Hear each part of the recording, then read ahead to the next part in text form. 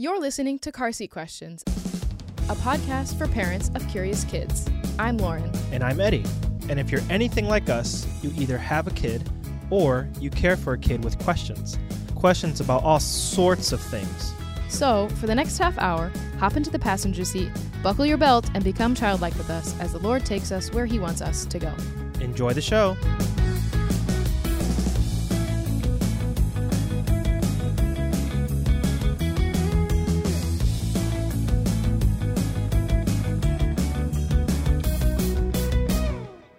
Okay. Hi, Miriam. How are you? I'm great. How are you guys? I'm doing great. Thanks for joining us today. If you want to start off just by telling our listeners a little bit about who you are, what you enjoy, maybe something like a fun fact, so they should get to know you. Sure. I recently moved to the Atlanta area with my family. We are originally from the central Illinois area, so this is a big change for us. We're used to the cornfields and the small towns, so seeing the big buildings and the mountains and rivers and lakes and all of that, it's really fun. My husband and I have been married for 8.5 years. We have a 7-year-old and an almost 6-year-old. We were high school sweethearts.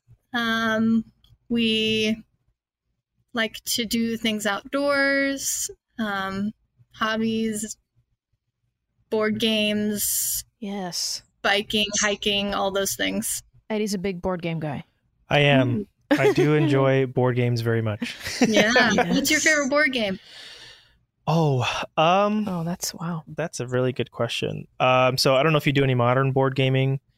There's a game that I really like. It's called Seven Wonders. I love that game. Okay, great. So all right. I'm glad you know it. I played it on Saturday. Yeah. We haven't played in a long time. We should probably play. Yeah, it has been a long time. But when we first got the game, we taught some of our friends how to play. And I think we met up like once a week for a long time. And we would play that game for hours. Yes. So good. Yeah, such a good time. And sometimes my friend reminds me that we did that, and so he'll send me a text like, hey, we played this game this week, it was so cool. So yeah, that's probably my favorite game. And Lauren is not a huge board game person, but that was like the one game she would play with me. So I taught you how to play. She taught me how to play. That's right. Wow. That's right. You better tell him. She's probably the reason for my board game great. not addiction, hobby. We're gonna call it a hobby, because that's what it is. It is a hobby. That's nice. Right. We're about to move from Illinois to Ohio, so we can somewhat understand, empathize with your big life change. Yeah, we're moving. Yeah, I mean, it's the same, like, Midwest, but it's different. Yeah, we're coming from at least big city Chicago to more of a smaller town in Ohio. So definitely understand that. Yeah. Well, we have you here today because you wrote a children's book. I did. All about Moses and the burning bush. Can you kind of share with us and with our listeners, why you chose the title, A Thick Whisper of Grace, and why the story as well? Sure. I'll answer the second question first. Yeah. I chose the story of Moses just because, honestly, he's my favorite Bible character. Yeah. And his story has always been one that I related to. I think as a child, I enjoyed his story because it was action-packed, and there was Prince of Egypt came out when I was a kid, and that was such a monumental movie, and great soundtrack. Such a good soundtrack. It holds up. I showed it to my kids a couple weeks ago, and they were like, Mom, this is a good movie. It's old, but it's good. Oh, that's so good to know. Now we get to pull it out again. So anyways, so honestly, that's why I chose the story of Moses. I relate a lot to him as a person. He's very worried about what other people thought about him, very quick to disqualify himself from being used by God, very shame-oriented kind of person. Didn't like to be in the limelight, like to kind of be behind the scenes, even though God was perpetually pulling him out of that. Yeah. So that's why I chose the story of Moses and the burning bush. And then I chose the title because it's probably my favorite line from the book. It's when the burning bush is talking to Moses, and right before he starts speaking truth into all the lies that he's believing about himself, it says that Yahweh leaned in and breathed a thick whisper of grace. So I just wanted it to feel like like pull you into the page, pull you into the moment, and imagine what it would be like to be talking to Yahweh and to hear for the first time who you really are when you've been believing a lot of things that aren't true about who you are. Yeah. What made you want to make this a children's book? I wanted to write a children's book, honestly, because I was just tired of reading books to my kids that made the Bible characters look like superheroes, people that were unrelatable, people who you're supposed to clean up your act and then start acting like David. You're supposed to clean up your act and then start acting like Moses. And the reason why God used them was because they were amazing and they were so brave and so strong and so charismatic. And one of my favorite like themes throughout the Bible is that those people in the Bible were used specifically because they couldn't do things on their own. And they're very open and honest with the ways that they fall short. They didn't leave things out. If Moses wanted to make it look like he was a superhero, Exodus would not look like Exodus. So that's kind of why I started dabbling in it. I started just kind of like doodling things and putting some things together. And then my husband was like, you should just like write a book for the girls. Like, just do it for them. And if it's something, then it's something. If it's not, it's not. And so I did. Wow. That's awesome. What do you feel like in your research of the story or your rereading of the story before you wrote this is like the underlying theme that you want kids and their parents to take from this book or in this story of Moses? Yeah. I think the biggest thing I'd like them to take away would be God's grace and weakness.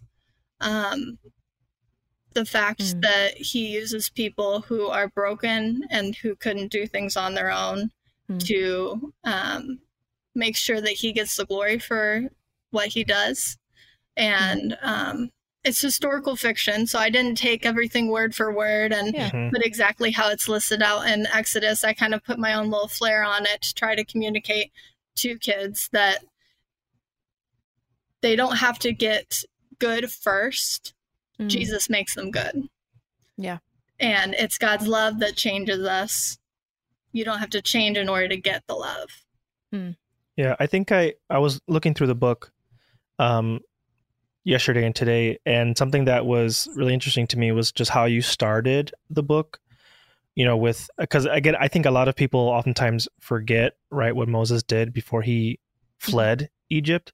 And that's like kind of how you started the book. And even though you don't explicitly say like what he did, I think oftentimes like we forget that like he ran away because of what happened, and of course that like tails into the meat of the story. But I thought that was really cool and interesting that the story starts off that way, because I think we oftentimes forget that Moses probably felt a lot of guilt and shame, right? And that also kind of explains a lot of his posture, right, when he confronts the burning bush. When you are maybe reading this to your girls or to other kids, or you've heard other parents reading this to their kids, what are the kids picking up about shame, and in the story of Moses about his shame, and maybe what have you seen in their lives about how they're portraying shame or how they're feeling about it? Sure. So my two girls are the most opposite human beings that could ever come from the same gene pool. Like, even visually, people ask if they're adopted, like, because they just look nothing alike, they act nothing alike. What's interesting about their personalities, though, is like they both struggle with shame. I think it's just like an inherent part of the brokenness of the world being a fallen place. But they definitely present it in different ways. My oldest, she just takes all the shame, she shoves it deep down and acts like she has it all together, similar to the way that I did.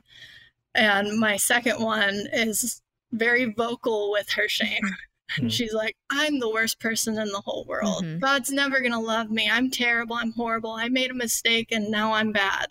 And it's really interesting to try to parent both kinds of people, especially when you overly relate to one. And so you're trying to focus really, really hard on making sure they don't end up like you. Yeah, that they don't do the same things. Yeah, exactly. And then the other one, you're just like, why would you say these things? Why would you say these things about yourself? If some other kid was saying these things about you, I'd be like, you're not allowed to be friends with them anymore. Yeah. You have to be careful about the words that you tell yourself, because that's a voice that you hear perpetually.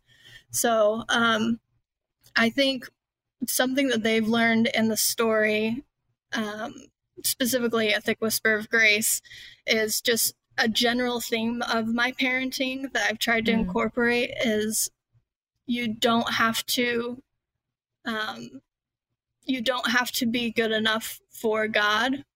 God was good enough for you. And I wanted to make sure that it wasn't communicating like antinomian theology, where like then they're like, oh great, so now I can do whatever I want to do. So that was one of my reasons for putting the discussion questions in at the end, just so that you can kind of like process and talk through God's unconditional love being such a huge blessing and such a wonderful gift, while at the same time like saying like this is how it should change your life. Yeah. We know a kid who would do the same, of like run away and feel outwardly so much shame, and it's like no one is saying that about you, but like how you're feeling, like no one has ever said those things about them, but it's like how you, like you said, how you talk about yourself is like how you start to view yourself and your inner voice for the rest of your life. Our son is only 3, and so he's not quite dealing with like a full feelings of shame yet, but it's like starting. He's very empathetic to feelings in the room of like what other people are feeling. And so he's really in a phase of asking what we're feeling like every 5 minutes. So I'm like, Mom, are you sad? Mama, are you angry? Mom, are you happy? Until he gets to the right one. Until he's like, oh yeah, she said yes. And it was just yesterday. Was that yesterday? 2 days ago? We just had a little bit of a rough morning, a toddler morning, and I was putting him down for his nap. And so he said, Mama, are you sad? And I said, no, I'm not sad. And he said, Mom, are you frustrated? And I said, yeah, I'm kind of frustrated. It's just been like a hard morning. He said, are you a little bit angry too? And I said, yeah, I am a little bit angry because it's just, we're having a hard time communicating this morning. He goes, "Aw, I'm sorry, Mama." Because he's just starting to realize like, oh, the things that I was doing today were not making someone else happy. So it's not quite shame, but it's like inching there of feeling like, oh, I did something I shouldn't have done. And it made someone else feel bad, or it affected somebody else in my life, and it's not just about me. So it's going to be interesting to like walk through shame with him, and I'm looking forward to being able to talk with him about that. Yeah, I think he's becoming aware that like the things that he does affects people, but he doesn't want, and this is probably again kind of like probably where the shame comes. Like he doesn't want people to feel bad, right, or to feel sad or mad at things that he's done. So like he's starting to put like 2 and 2 together. Like oh, like now my actions make people feel a certain type of way, and he doesn't like it when it's sad or angry or frustration. But again, we want to be able to identify these things, right? So that he does begin to understand that hey, like things you do, they have repercussions, whether good or bad. Yeah. What are some things that you want other kids through this book, or even just if you were to able to teach children about shame and grace, what are some truths that you would want them to know about grace and about God's grace for them? I would say that I think it's important for kids to learn young the truth about who God is and who they are because of who God is. A lot of people our age are now going to therapy and doing a lot of work trying to deconstruct the lies that were constructed at age 7. And I think awareness of the fact that they're in this phase of literally building their worldview, whatever you do or don't do right now has the potential to impact your child's worldview for the rest of their life. I guess not to put a ton of pressure. I mean, there's already a ton of pressure in parenting, but like it's worth prioritizing, I think. So how I think that applies is that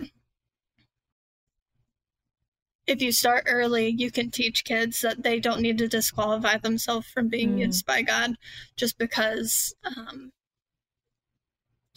they see their own brokenness. And I think it's a great opportunity for us as parents to kind of compare and contrast ourselves with God. I think humility in parenting is so underrated. We feel like if our kids see us as human beings, then they won't obey us. They won't listen to us. And that really doesn't do your kid any good, because naturally kids project the characteristics of usually their most assertive or most involved parent onto God. And so if you come off as someone who struggles with being humble and all the other sinful things that we exhibit just as parents, then I think it just does our kids a disservice. But if we take the opportunity to differentiate ourselves from God and say, here are all the ways mommy messed up this week, but you know who doesn't mess up?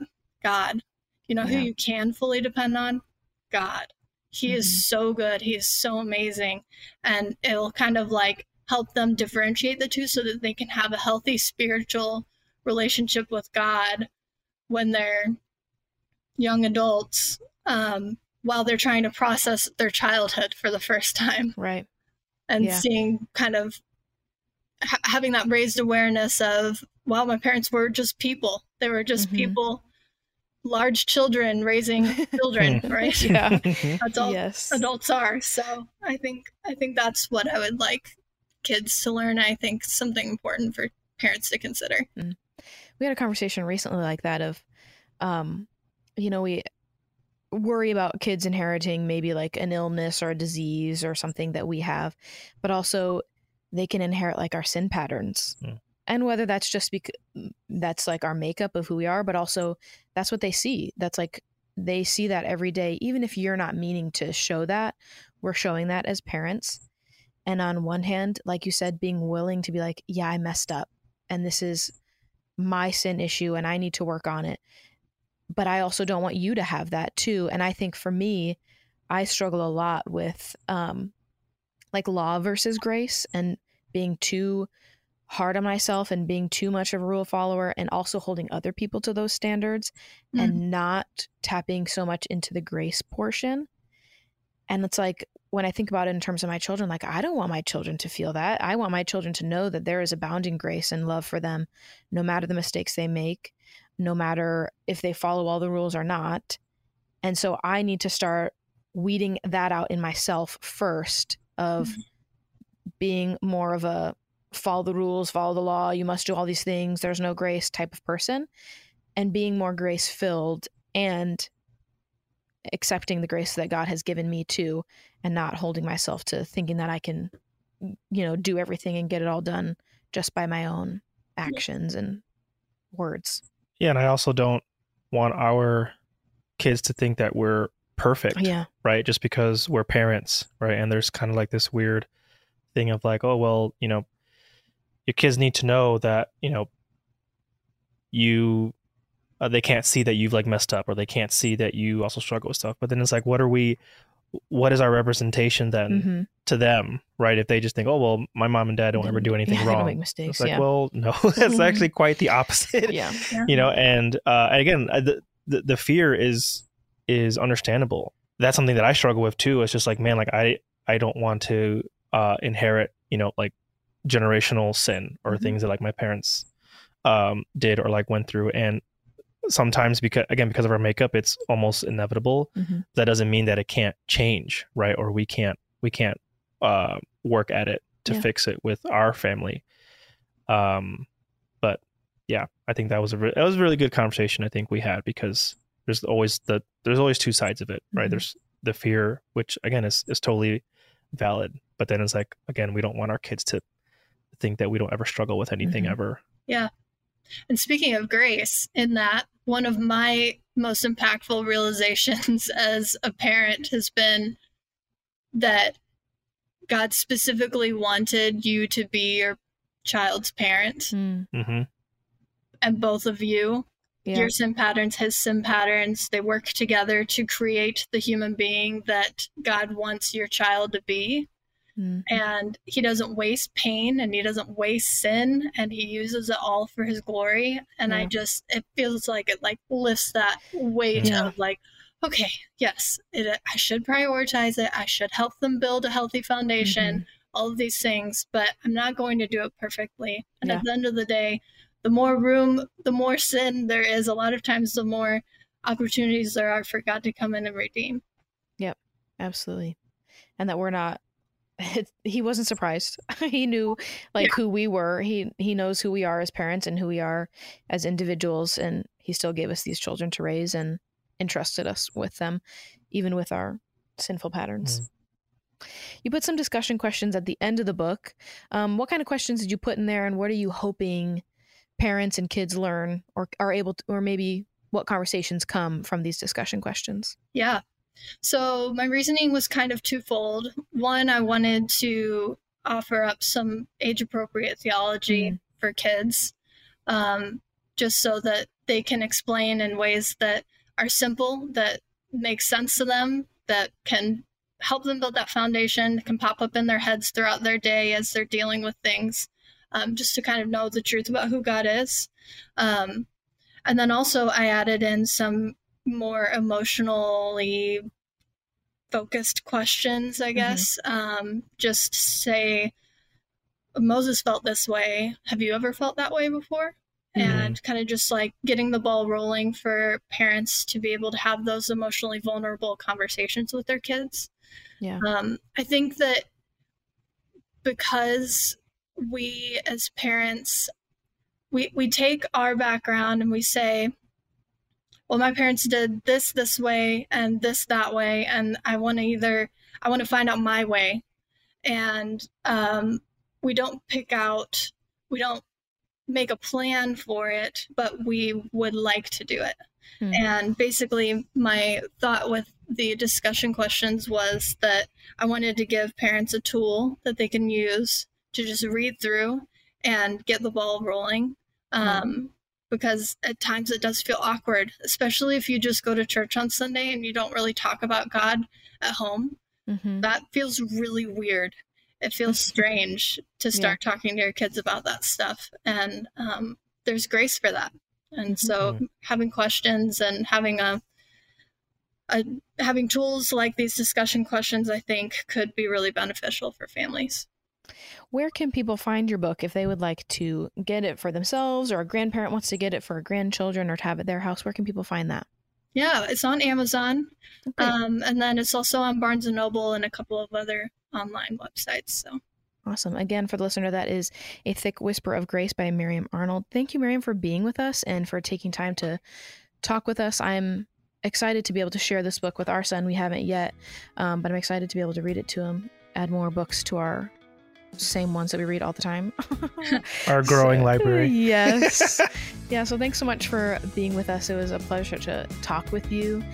For our listener, we would love for you to rate, review, and subscribe on wherever you get your podcast. Episodes drop every Wednesday, so be sure to check back into your feed so that you can never miss an episode. Thanks so much. And with Miriam, with every one of our episodes, we'd like to close with a benediction. So if you would please join us in that. To him who is able to do far more than we can understand, may he give us the wisdom to raise our children to first love God above all else and love others as themselves. Go in peace.